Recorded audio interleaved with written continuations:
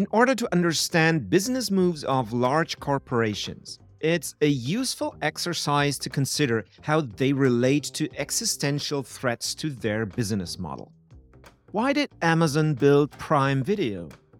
To protect itself from Netflix and other streaming platforms. It's not hard to imagine Netflix monetizing product placements by offering viewers the possibility to shop for the things they see in a show.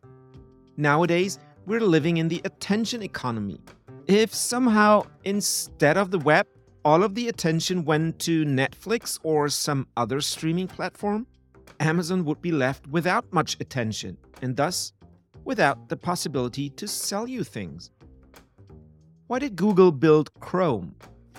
To protect itself from any other browser dominating the web. The web is where Google makes its revenue.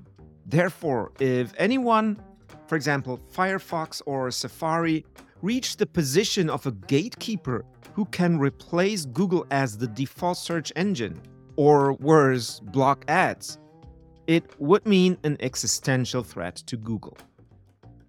Similarly, why did Google buy and nurture Android? To protect itself from any mobile platform dominating the access to the user. If anyone, for example Apple with the iPhone, reached the position of a gatekeeper who can control what apps can be installed on most users' devices, it could potentially become an existential threat to Google. So, what would be an existential threat to your business? And what do you need to build in order to protect yourself against it?